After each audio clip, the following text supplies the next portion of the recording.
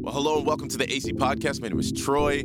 I'm super happy to be back with the team. Back from my trip to California. I am here this morning with Steve and Wes. Good to see you, gentlemen. How we doing? Good. Not back from California good, but I think or maybe back from California is bad because you wish you were in California. So I'm back from my condo and doing well.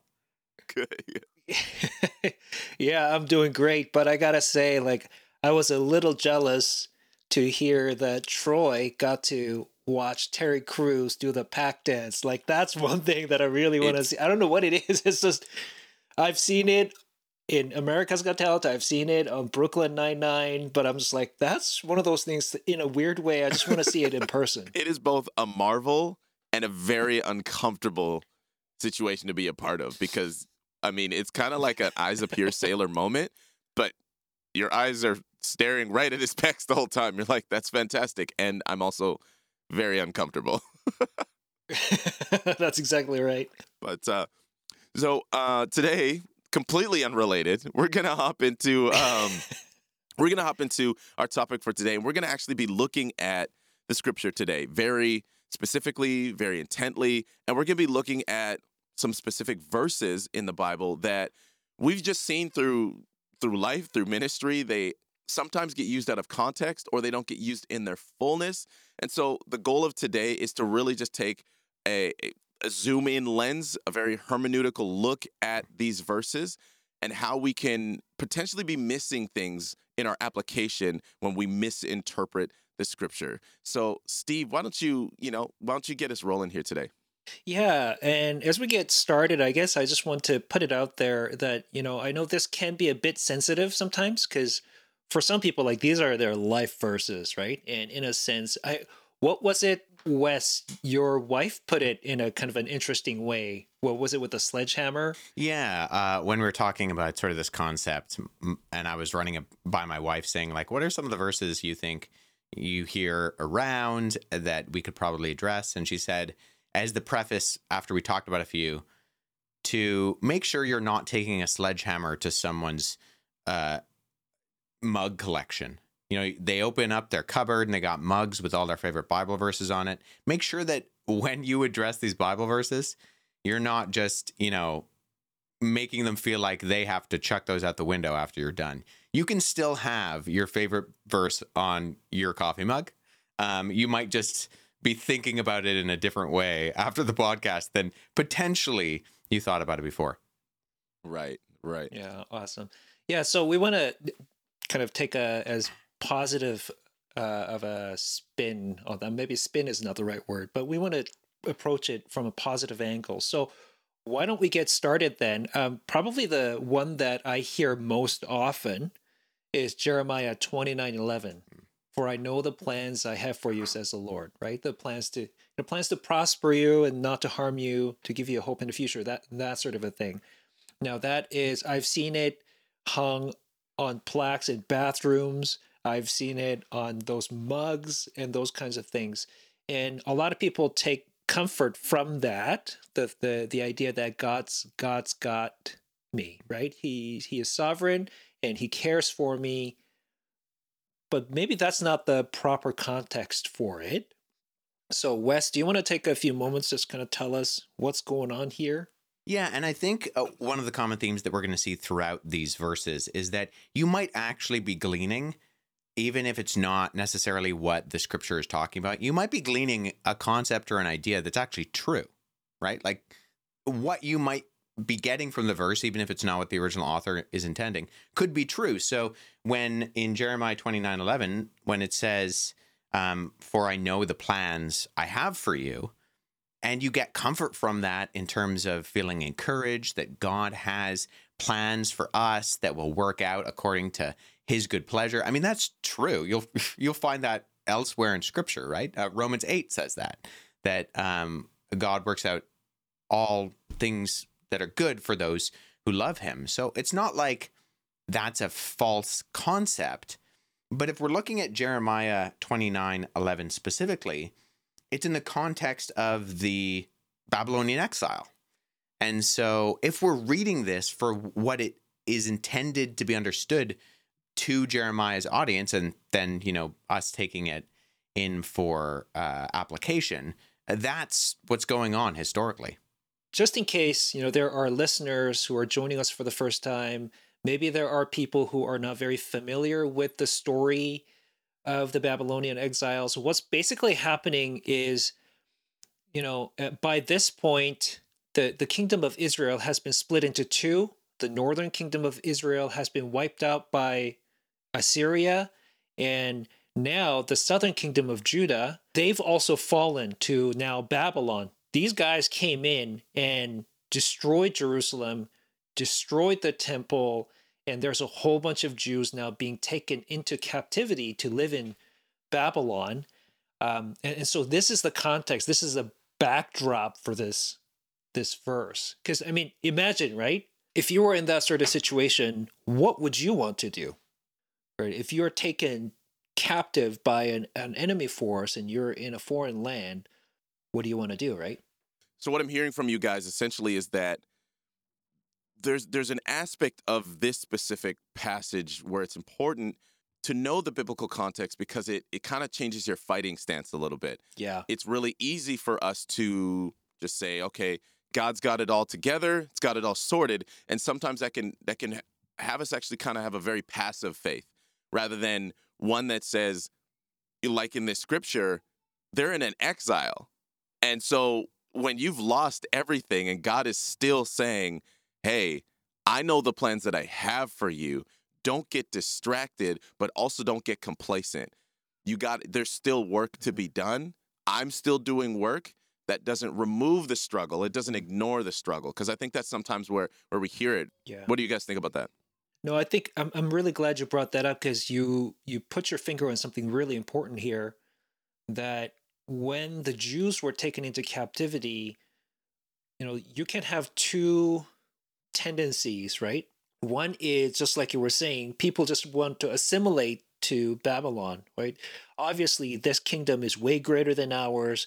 We kind of want to be like them now. Like, we want to become Babylonians, and they want to adopt all of the pagan ways. And then on the other hand, there are the sort of the loyalists, if you will, like Jerusalem is our home. We're going to fight our way back and so on and so forth, right? So in neither of these cases are you putting your trust in what God is doing. And in this context, what God is saying is, hey, listen, I know some of y'all want to go. That's exactly how God talks, right? Some of y'all want to go back to Jerusalem, fight your way back. Others of you want to totally assimilate to Babylon. Don't do that, right? Don't try to go back. Just stay there, right? Plant vineyards, get married, have children, just settle in for the time being without assimilating into the Babylonian culture, right? Because I have a plan. Yeah. Right? I have a plan for you. That's the context. So when you try to apply it to our context, it's like, well, we're not exactly in captivity and those kinds of things. So that may not be the proper context, but like Wes, you were saying, like you might be able to get the same idea from other passages and things like that. Wes, you had something to say? Yeah, and I think I hear this verse out of context sometimes applied to like humanity in general. And I think strictly speaking, the promise of Jeremiah 29:11, when we kind of bring out maybe what could be referred as like a pastoral application, something you'd hear in a sermon if this were being preached, it's not actually applying to every human being. In context, it's applying to Israel. But I think for those who are in Christ, this can actually speak to us. Perhaps it could even be extended as part of the invitation to receive Christ. If you come to Christ, he promises you a future and a hope. And outside of Christ, the only Savior, there is no future and no hope, right? We see that in places like John 3:18. And too often, I think Jeremiah 29:11, quoted without context and applied universally, is made to give the impression, God is some sort of like doting grandfather who just wants to spoil us.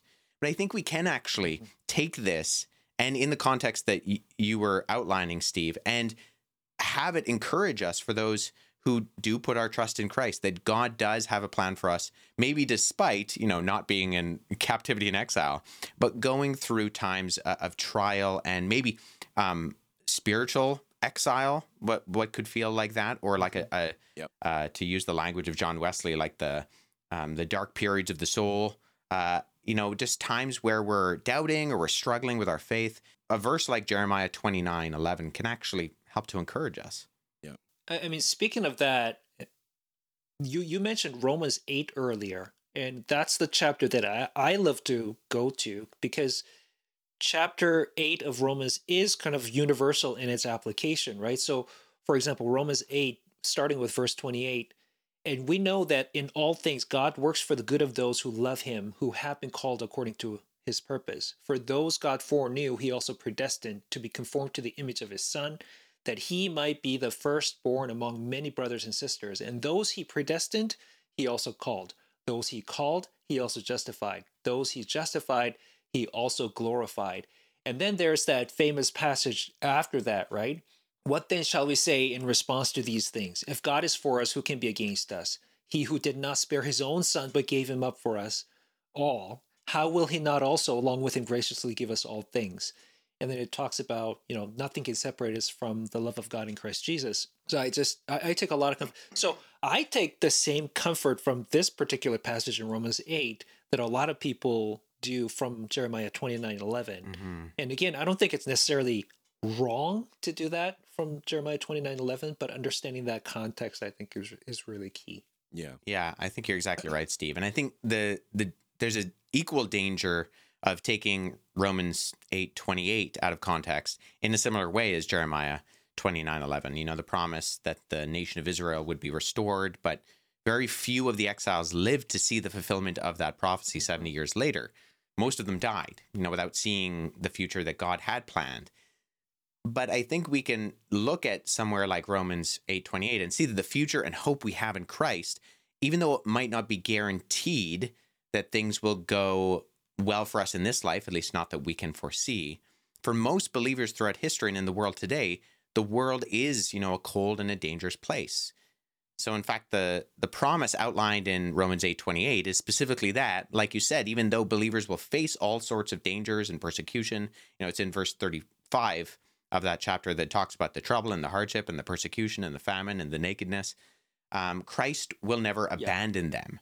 So in this life, believers have hope because of the work of the Holy Spirit in our hearts. But the future and the hope and prosperity that God has planned for believers will fully be realized only after this life of suffering is over. That takes us really nicely into the next verse that we're looking at in the famous Philippians 4:13, used by athletes everywhere. Steph Curry actually has this on his shoe with Under Armour. You see it in Instagram, you see it in people's, and it's an interesting thing because I remember even for myself, like in my own walk, I can do all things through him who strengthens me, which is it's really interesting because to a matured person, you just look at that scripture verse, that gives me a very broad outlook on what God is allowing me to do. So that takes into question, you look at maybe there's political leaders, world leaders who say they have a faith in God. We've seen this verse used to justify some pretty horrible things, some, pretty terrible decisions that have been made. And so as we dive into this, I think it's so important for us to have a study time. Just as we're kind of getting a little bit deeper into here, it is so important for us to have our own study time and not just be doing the quick Google search, because moments like these, you're not the only one who's using that verse. And I think it's really important to point that out as we continue going forward.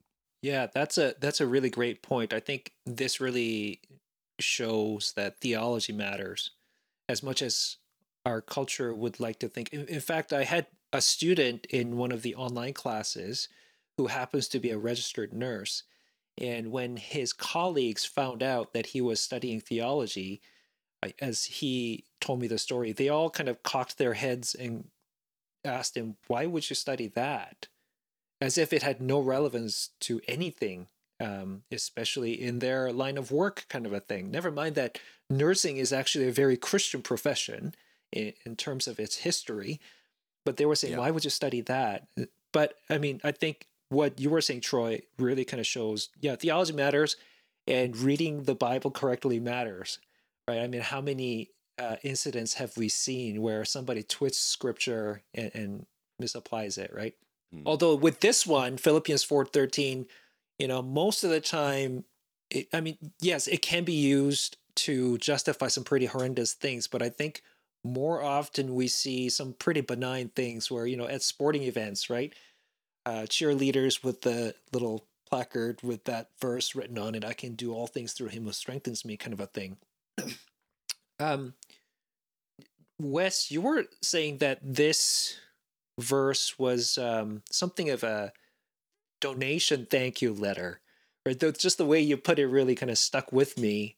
What do you mean by that? Yeah, Philippians, the letter of Philippians is believed to basically be a thank you for the supporters of the church in Philippi who are financially supporting Paul. Mm-hmm. So the context is that Paul is probably in Rome during the reign of Nero. He's probably under house arrest, and he's writing a church community who has been supporting him up until this point financially. And it's basically a thank you.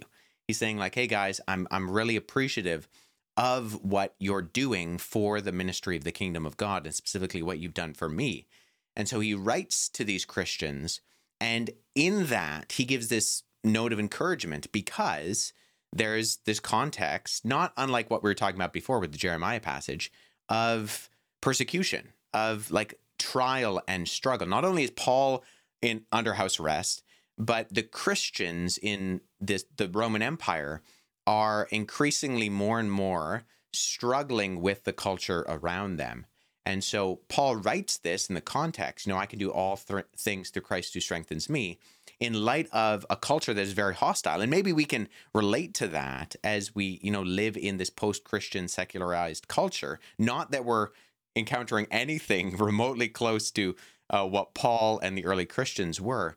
But I think in terms of living in a culture that maybe just does not understand where we're coming from and feeling the struggle of being a believer and being evangelistic, but people thinking that, you're outdated, maybe bigoted, and just not on the same wavelength as you. And just as a side note, I think one of the things that I thought of when you were talking, Steve, was that one of the reasons that I think it's really important to get the context right is because unlike the positive application of misapplying a text, I also think we need to be careful not to misapply a text so that it doesn't say something about God that is wrong. Right.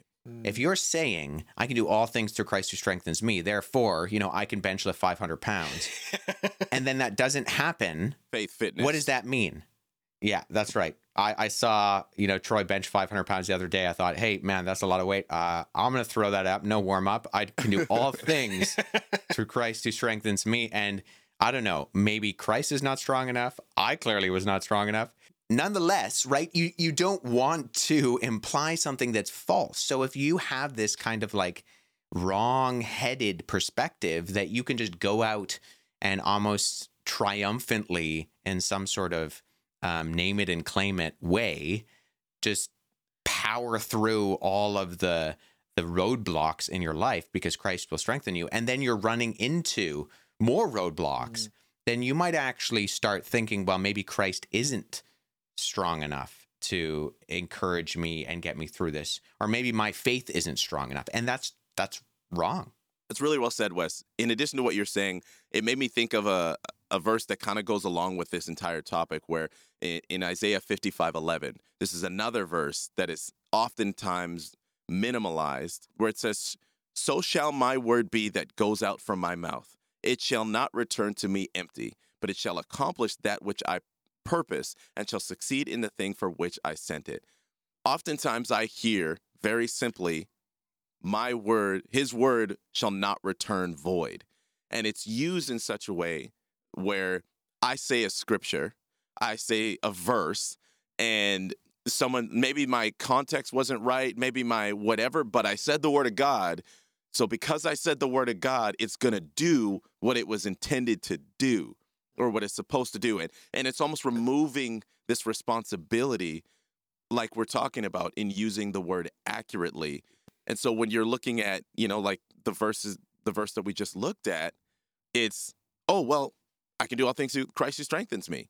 And I say that, well, even if I get it wrong, his word shall not return void. So some way around, God will sort it out.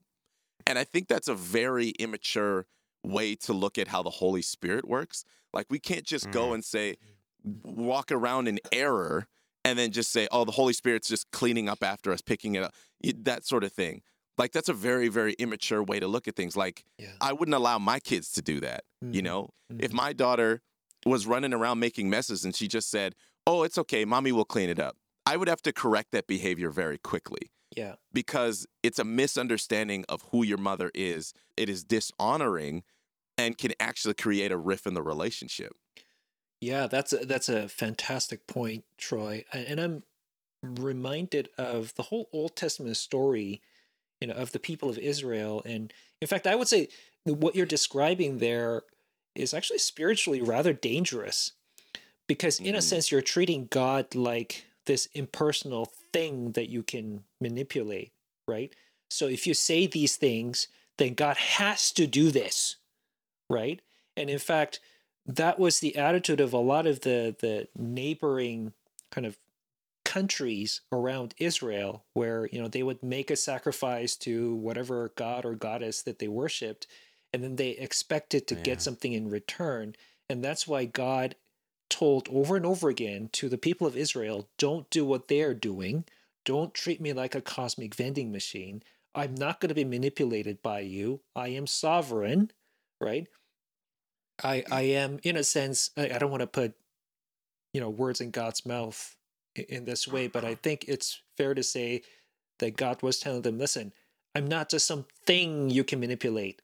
I am a person in relationship with you, right? So when we kind of do this sort of, the word will not return empty. So God has to do this. I would even go so far as to say that's spiritually dangerous. So I think that's a really good point, Troy. Now I'm wondering what would be in a spiritual vending machine. What kind of things would I? what flavor of chips would I get from a spiritual vending machine? I think there would be fruit. Yeah, there would be fruit. It's true, and maybe chia seeds or hemp hearts or something. Now, just to piggyback off of that, and then I think we'll go to the next passage. When you were talking, Troy, what it made me think of was that the emphasis of this passage is not on the me, it's on Christ. Yeah. And so Christ is the one who strengthens us in the face of both difficulties and blessings. And Christ is the one who receives the glory. One of the passages that kind of reminds me of this is 1 Peter 4:11, who says, whoever speaks as one who speaks oracles of God, whoever serves as one who serves by the strength that God supplies, in order that in everything God may be glorified through Christ. God is more glorified when we are content in trials than when we are content with blessings. Yeah. And so Philippians 4:13 isn't just for Christian superheroes who are trying to do, it's not just for Steph Curry.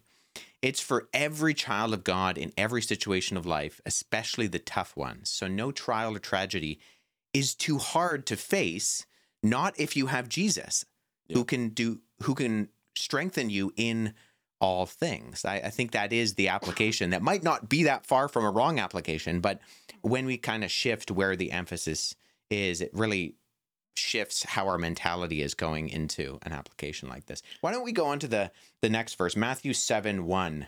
Steve, why don't you tell us what Matthew 7:1 is about, and maybe Troy and I can critique that and judge you a little bit on your answer. Yeah, that's right. So for those listeners, if you didn't kind of really catch what Wes is saying, Matthew 7:1, that's Jesus' Sermon on the Mount, part of Jesus' Sermon on the Mount.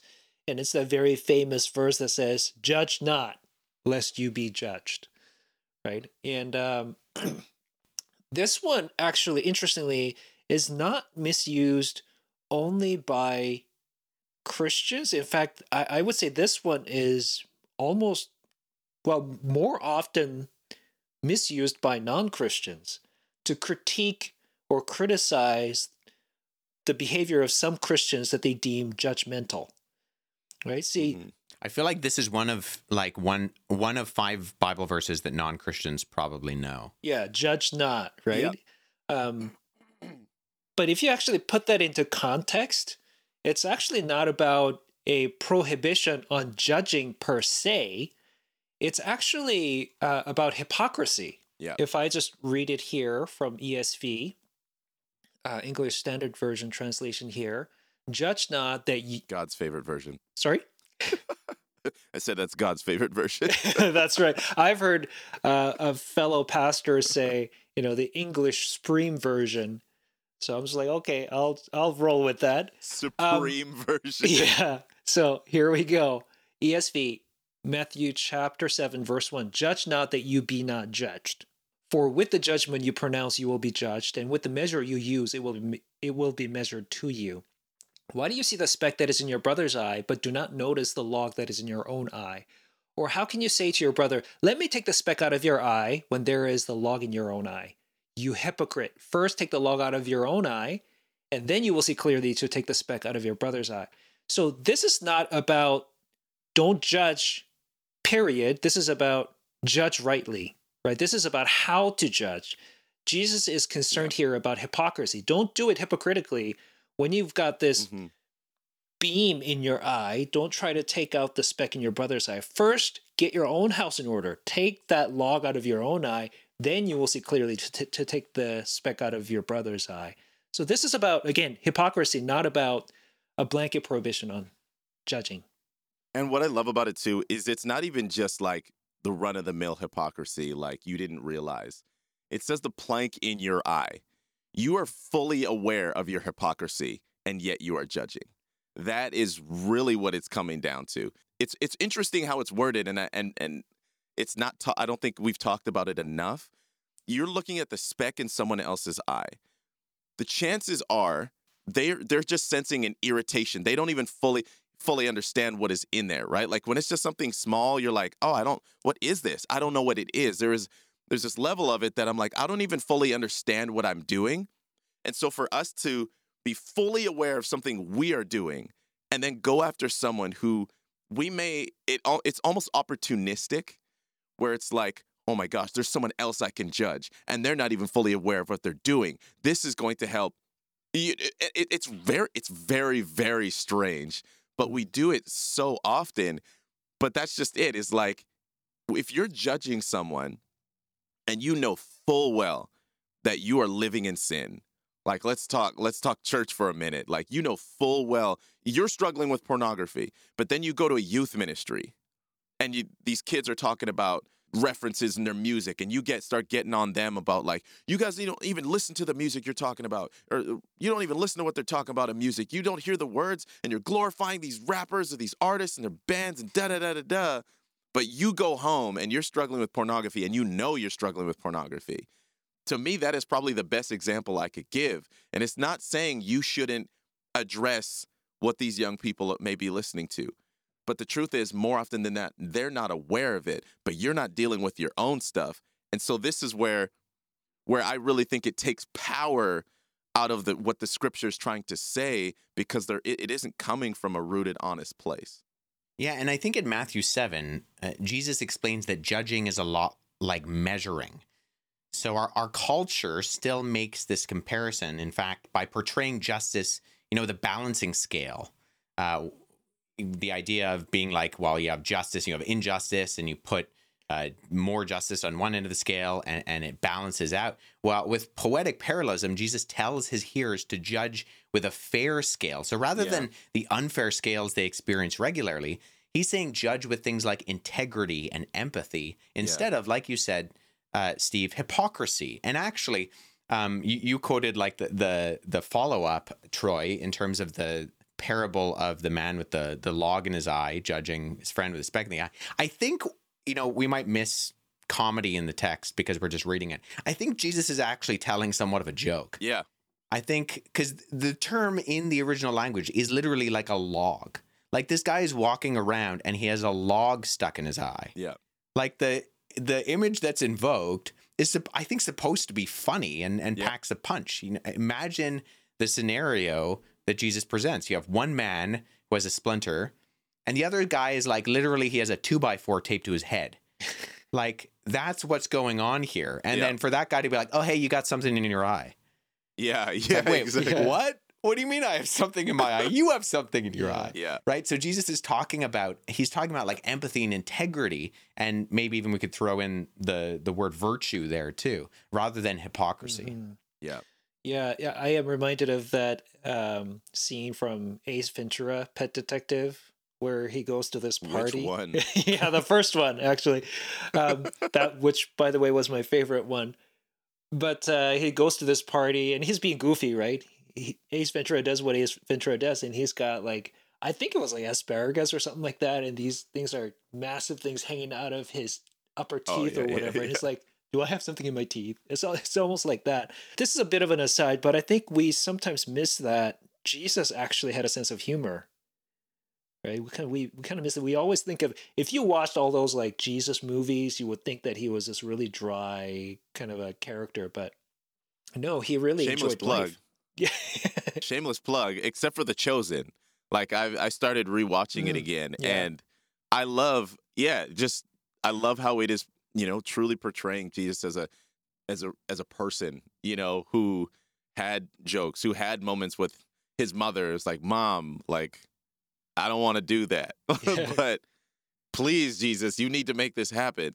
Okay, Mom, you realize you are helping me kickstart all of what is going to be essentially a very That's right. painful journey, right? But that's exactly it. And I think sometimes we do that even with other believers, though, right? Mm. Where we all of a sudden take away their humanity. And I think this is the very important thing about this, judge not to be judged. Because even as Christians, we'll be like, well, who am I to judge? I'm imperfect. It's just like, no, that's exactly why, if anyone else is going to come and speak the truth of the word in a healthy context, it is supposed to be you. But you can't, if you're not going to do the work to get the log out of your eye, then ultimately you're not loving those around you. Instead of just being like, oh, well, I got, Yeah. not me, I got a log in my eye. That's not what the passage is saying. It's also not saying like, remove yourself and because you got a log. It's an invitation. Hey, I care about that speck in that person's eye just as much as I care about the log in yours.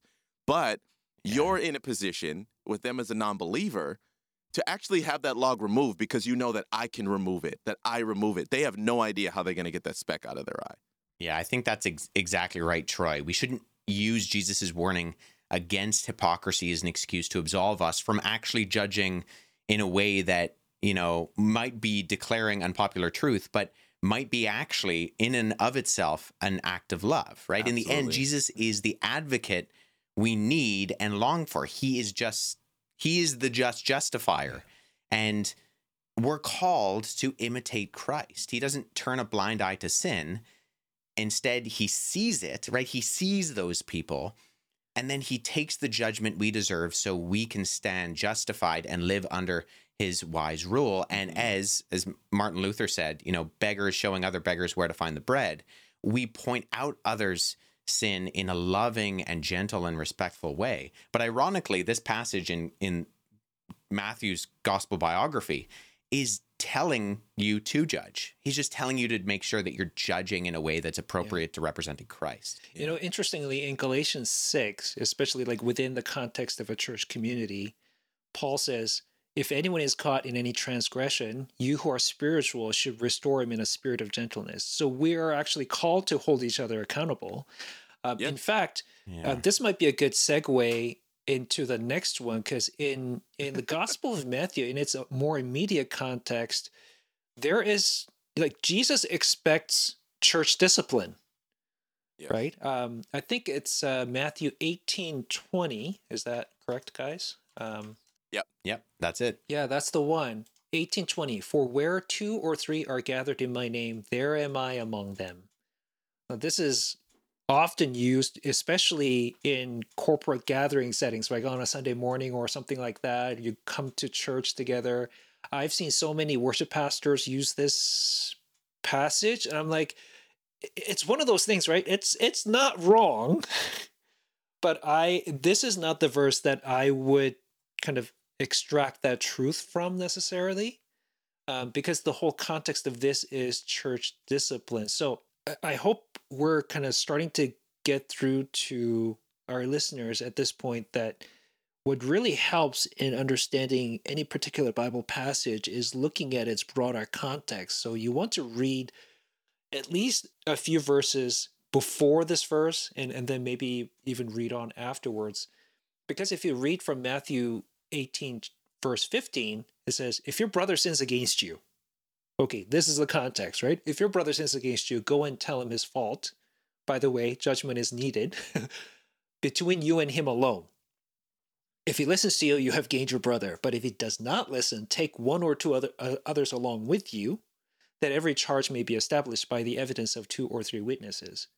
If he refuses to listen to them, tell it to the church. And if he refuses to listen even to the church, let him be to you as a Gentile and a tax collector. Truly, I say to you, whatever you bind on earth shall be bound in heaven, and whatever you loose on earth shall be loosed in heaven. Again, I say to you, if 2 of you agree on earth about anything they ask, it will be done for them by my Father in heaven. For where 2 or 3 are gathered in my name, there am I among them. All right, so that's the context. All of a sudden, that verse has a bit of a different tinge to it, right? It's not quite how it's typically used. Well, there are 3 of us, so Christ is definitely with us right now. There's no question about it. But It's yeah, that tripart right there. That's tripartite. Yeah, the context of this passage, like you said, is about a wayward sinner. That doesn't mean that, if 2 or 3 are gathering and they're praying and they're feeling the presence of Christ, that Christ is not going to be there. But I mean, Christ is going to be there even if it's just you alone praying.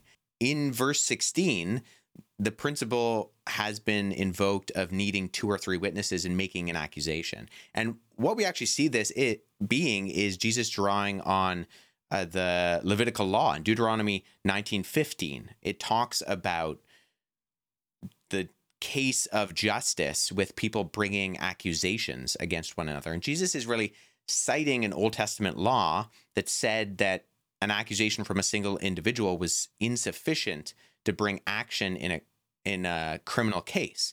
But if 2 or 3 witnesses who agree are sufficient to establish a matter, then that could proceed with, having individuals who can substantiate something that is not a false claim. I mean, we would have this in our law courts today as well. You want multiple witnesses because that's going to validate something. The law in Deuteronomy regulated a human court, and then Jesus applies this to the heavenly court. When the erring brother or sister in the church is confronted by 2 or 3 witnesses and then refuses to repent, these witnesses bring the matter before the church. So this is an assurance of Jesus that, there needs to be processes in place that uphold justice. Like we said before, Jesus calling to judge in a way that upholds justice and virtue. This is a very similar tone to it. Just on a basic grammatical standpoint, when you look at just that portion where it says for where, it really means like in situation that, like it's a conjunction, which means that it can't, that verse actually can't stand alone to have proper context. And so when we pull it from itself and if we pull it and separate it from the rest of the passage, that for where is really, really important. It's an indicator that we need to apply it to the rest of what was being said before then, before that happened. And I think that's just kind of what we're getting at is like these standalone verses, and you don't really need to be, a grammar nerd. That was more or less for people who care about grammar and those sorts of things. You don't have to have right. You don't have to have a degree in linguistics or anything of that nature, but ask yourself, why am I not applying all of it? Do I have have I looked at the full scale? Like if I were to just meet Jasmine and I were to ask her, hey, what do you want to be when you grow up? And she just told me that, and I based our entire marriage off of what she said she wanted to be, that would not be a healthy relationship.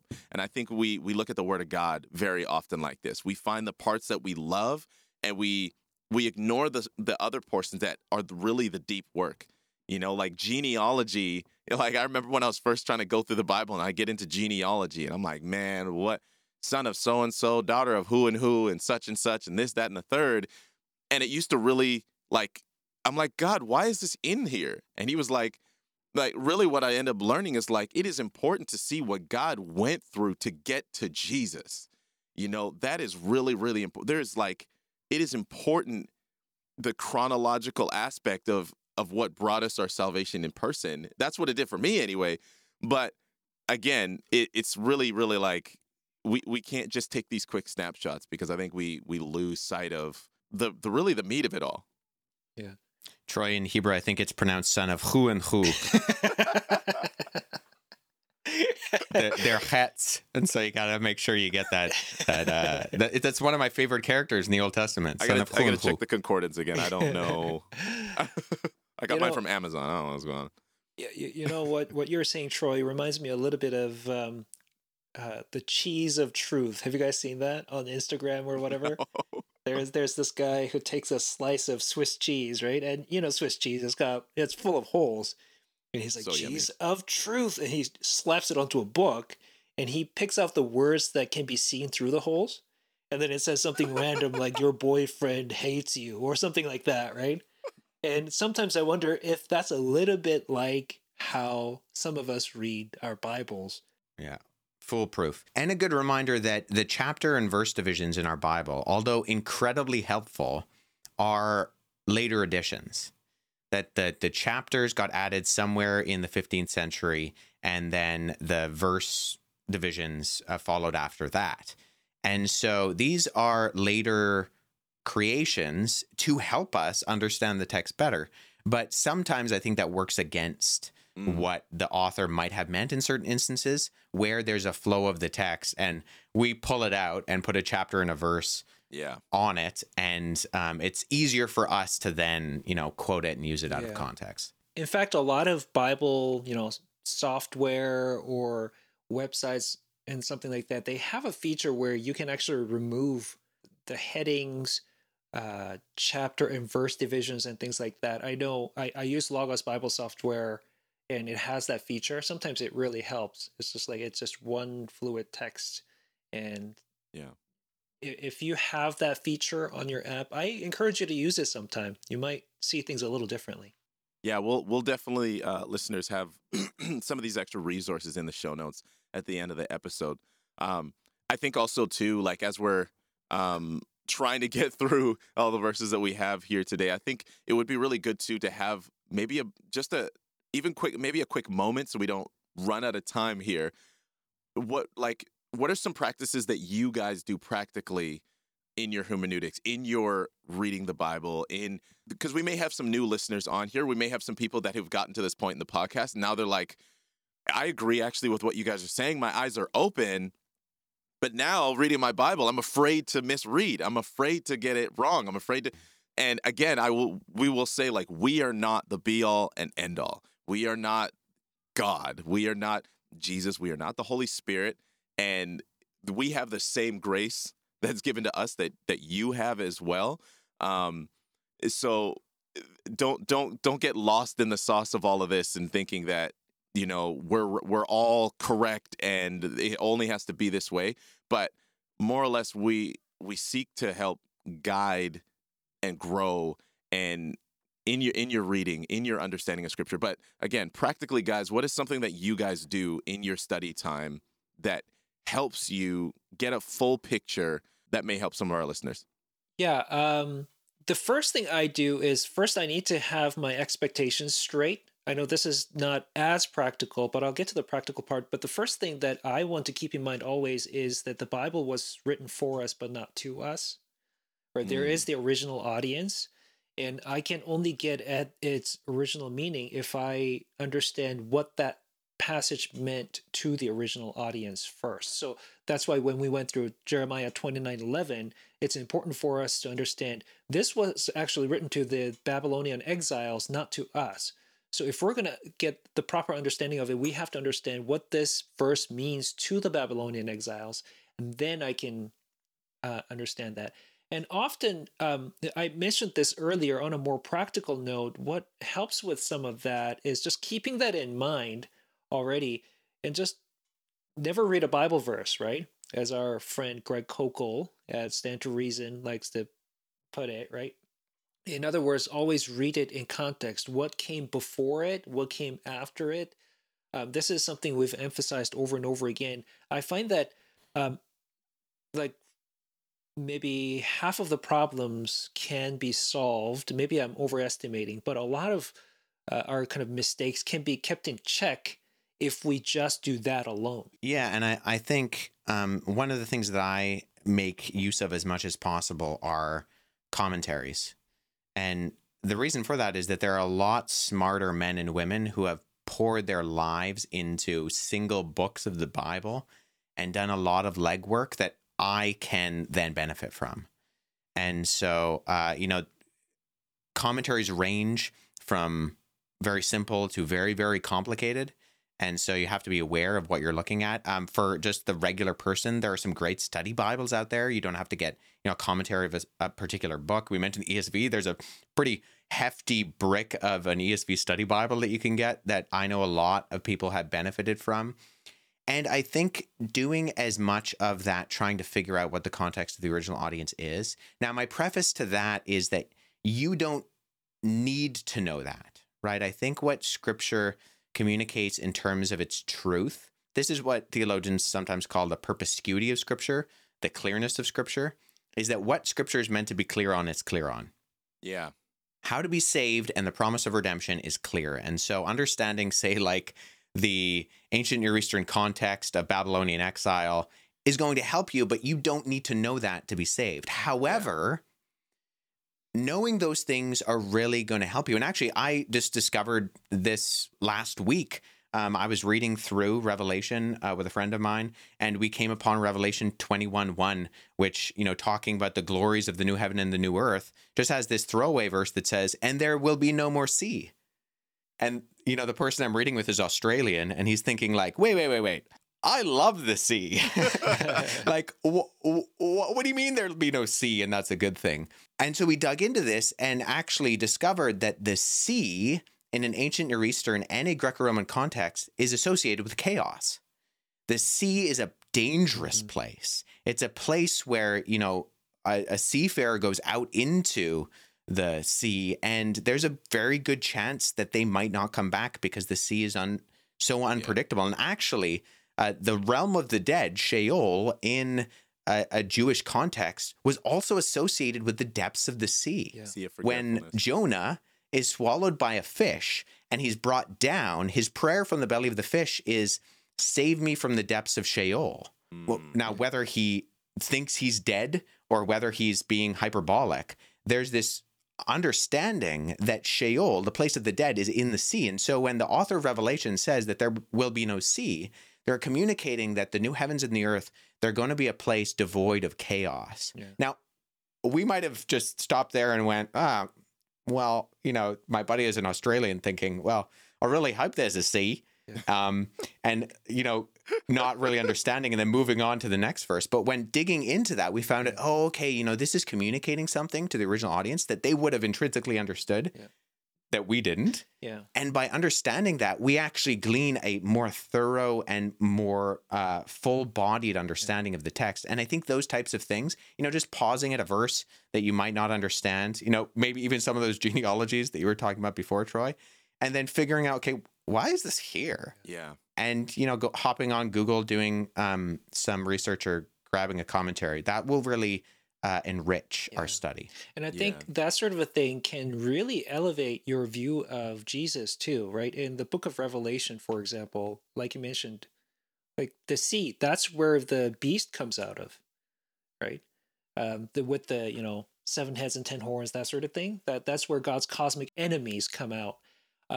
And it's also, that's why it was such a big deal too when Jesus was out on the lake, right, on the Sea of Galilee with the disciples, and there's this big storm, and the disciples are freaking out, wakes up Jesus, and Jesus just says, be still, and everything is calm.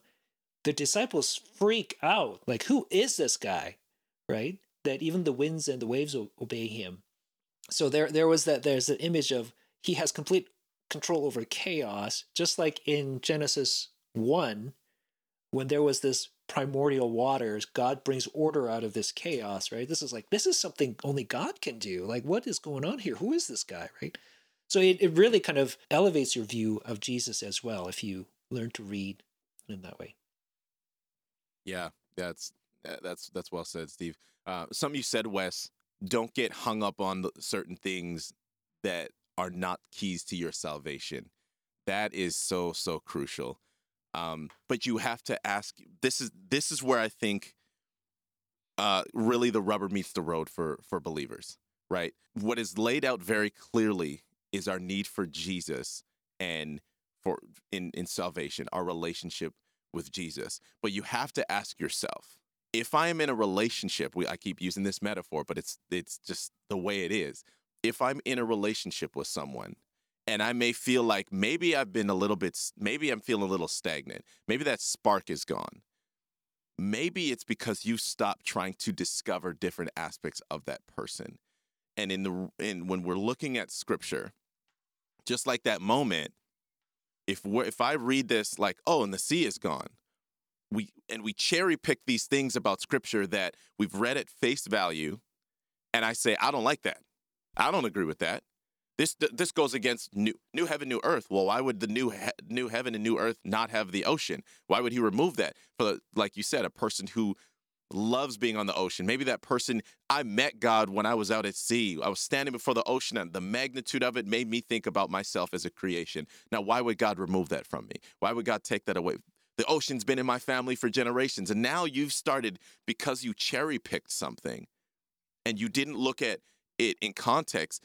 What's interesting is it's not only your relationship with Jesus that is now being challenged. Now you're going to start questioning whether or not salvation is even legitimate. And I think this is something we've talked about before at AC, where we talked about deconstruction. This is something that happens in deconstruction that causes people to not rebuild with a healthy foundation. Is we have cherry-picked things in different moments of our life. There could be other reasons for it as well, of course. But specifically in the context of cherry picking scripture and these moments that maybe I don't disagree with because of where I'm at in my life, or I didn't have a dad, so the idea of calling him God the Father actually creates a very painful conversation for me, and I'm not ready to have that conversation. Yeah. We can't bring God down to human level. We cannot. If he is sovereign, because he is sovereign, there is this aspect of his nature and his character that we will never fully understand, and we're not meant to, because that would remove him from being Almighty God. That would remove him from being the creator of the universe. If I could just easily understand him, why would I want to worship him? Because if I can intellectually figure it out, then that removes any aspect of like, oh, well then, okay, this is what it is. I've oversimplified it. But what you were saying, Wes, about not getting hung up on things that aren't the keys to your salvation, I think that's really, really, really important. I think we've got a few more here in the remaining time. Let's go through these real quick. We seem to be picking on Matthew a lot, but Matthew 25:40. This one, Wes, you brought up. So do you want to just quickly give us a rundown on what's the deal with this verse? Yeah, I hear this one a lot. Matthew 25:31-46 is this beautiful statement of Jesus' concern for the weak and the vulnerable. But it's also a challenge and an exhortation for Christians to model the same concern. And then I think the next step is to ask, who are the least of these that Jesus refers to in that passage? Right. So the verse there is, and the king will answer them, truly I say to you, as you did it to one of the least of these, my brothers, you did it to me. Right. Now, we typically understand that to mean, okay, like the weak and the vulnerable, right? People who are ostracized, marginalized, whatever. Yeah, and that's how I hear it a lot of the time. And I think the right concept that this text is not specifically addressing is that we should be concerned for the weak and the vulnerable and those who are disenfranchised and the needy in our society. That's a true statement, right? But that's just not necessarily what this is talking about. And if you look in verse 45, Jesus uses the phrase, the least of these. But in verse 40, he actually uses a more exact phrase, the least of these of my brothers. And these two phrases refer to the same group. So the more complete phrase in verse 40 should be used to explain the shorter verse in verse 45. Whatever the least of these is about, it's about the least of these of the brothers. And actually, if you read the broader context, what Jesus is talking about is he's talking about evangelists. He's talking about those who step out with the message of the gospel and go into our society and who may need help, who might need food and lodging. And that's the brothers, that's the least of these in this context. So it's not that an interpretation of, helping out the least within our society is incorrect. That's a proper interpretation, just not necessarily of this text. Jesus is talking about, arguably, you and I, the traveling evangelists, who are going out and they're proclaiming the message of the gospel in areas where they might need help in order to do that. And he's saying, you should see my image in the faces of, those who are needy, the poor, Jesus himself was the man of sorrows. But Matthew 25 equates caring for the spiritual family with caring for Jesus. And so the care in this context is talking about people who are proclaiming the gospel. Yeah, that one was really new to me because until you brought it up, right? Like I totally understood that to mean like how people typically understand this is it's about people who are marginalized, not necessarily people who are proclaiming the gospel, but just kind of this broader view of those who are oppressed, those who are marginalized. So I think this is a good point to bring up that I know we're talking about, maybe cherry picking the verses or the cheese of truth kind of approach or whatever it is. I mean, I want to say this with some humility on my part that these are all things that I often do, and I try to catch myself in the act as much as I can. So I'm certainly not perfect at it. So hopefully this doesn't come across as, these guys, they think, they have it all together. Well, we don't actually, but we do try to minimize this sort of out of context reading and all those kinds of things. And we're constantly learning about the different context and those kinds of things too. So thanks for bringing that up, Wes. Our desire is not, like we were saying before, to have you throw all your mugs with your beautiful verses out the window. We want to help people understand these verses because we want people to read the Bible.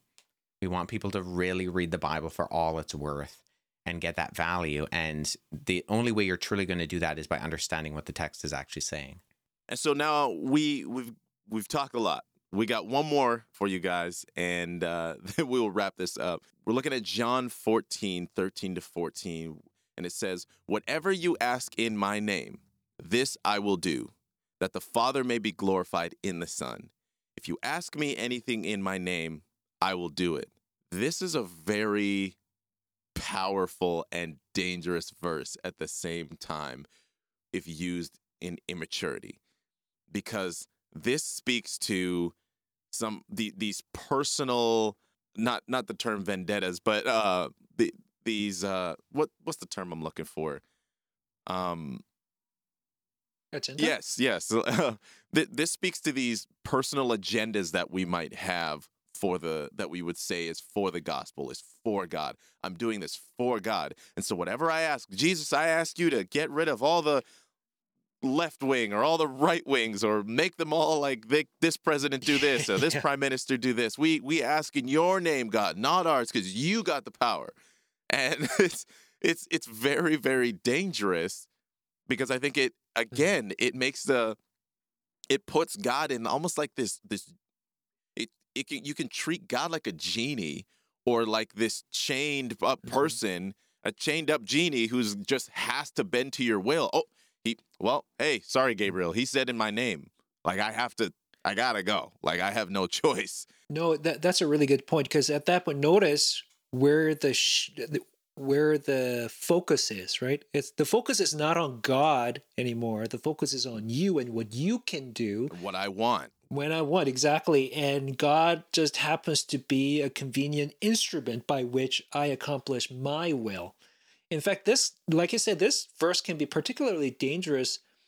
I met a lady at my local church who basically hung all of her faith on these verses, saying, this is what Jesus promised, and if God doesn't do this, right, then this whole faith is bunk. And I'm just like, whoa. That's a very dangerous way to look at it, right? It's for so many reasons. We mentioned, like, Jeannie who's chained up, that's how you're treating God, for one. This spiritually dangerous. And also you're hanging all of your faith on this, not on the resurrection, but on all of this, on what it is that you can do through him. Yeah, that's really dangerous. And we also see this used a lot by prosperity gospel teachers, right? To sort of name it and claim it, flab it and grab it kind of a crowd where, yeah, we see it's the power of positive thinking. You put it out there and it's, God is going to reward you, kind of an idea. On that point, Steve, and I think this is where, I'll say that I think some people that even have been labeled as prosperity gospel teachers have been put in a bad light is, again, a contextual thing. Because using verses like these without proper understanding, it's like the scriptures actually speak to a prosperity in Christ, the prosperity in God. Like, I have great things that I desire for you. There's things that I want for you. However, things that will make my name great, right? It's this testimony of God's goodness, the prosperity component of, like, okay, like, God's not saying you got to be broke. He's not saying you can't be a millionaire. He's not saying those things. But is you getting finances all about you, or is it about what I can get to you and through you, through your resources? And I think that sometimes you're when you go and you preach to a demographic of people that maybe they're low income, and you preach that to them, now you have a whole bunch of people without proper context thinking, well, man, yeah, God, yes, I do want all my bills paid. Yes, God, I want all my, it's just like, well, yes, God does. This may smash some things for some people. God does not care about your bills being paid. He does not care about your bills being paid. He cares about your life, him being glorified through your life, regardless of your circumstances. And I think this has an application because what it reminds me of is it's not all that dissimilar to Psalm 37:4, which says, "Delight yourself in the Lord, and He will give you the desires of your heart." But there's a similar kind of aspect to it. And I once heard this described in a conversation. To give credit, I didn't come up with this on my own. It was a friend of mine in a conversation with a skeptic, and the skeptic had brought this up as almost like a proof text against Christianity. Jesus says, if you ask anything in my name, and the Psalms say that if you trust and delight in the Lord, He will give you the desires of your heart. And my friend Jonathan just kind of responded and said, well, if you are so in line with the work of the Spirit and you are so in tune with Jesus, the desires of your heart are going to be the desires of Jesus's heart. They're going to be kingdom-minded, and therefore you are going to be asking for kingdom things. Exactly. And if the desires of your heart are focused on the world, and I think this is kind of what you were saying, Troy, then that is a sign that you do not truly take delight in the Lord. You take delight in yourself. You're storing up storehouses on earth, not storehouses in heaven. And so I think we can take a spiritual, theological interpretation of this and say, Jesus, if we are fully, in tune, as 1 Peter 3 says, but in your hearts revere Christ as Lord. If we're doing that, then we're going to be asking different things in a different way than someone who does not have that spirit who is orienting their life. Yeah, that's really well said. Thank you guys so much for tuning in today's episode. I know I'm leaving encouraged. I know I'm leaving just with some better understanding. I think it is really important for us to Yeah, to be challenged in the way we look at the scripture, right? And this obviously isn't an exhaustive conversation. We could keep going, and we really would keep going. I think at some point, this almost feels like it would be a really cool series for us to do periodically. Let's pull out some more scripture. Let's find some other verses, some things, or things that the Bible actually doesn't say, but Christians love to say. So if you have any of those things, feel free to send us an email at info@apologeticscanada.com. That would be really, really cool to hear from you. But again, the AC Podcast is a ministry, Apologetics Canada. So we're always looking for supporters. We're always looking for partners. So if you are someone who's interested, you know where to reach us. You can head to the website, send us an email, and join us next week as we find more things to think about. Until then, love God, love people. Bye for now.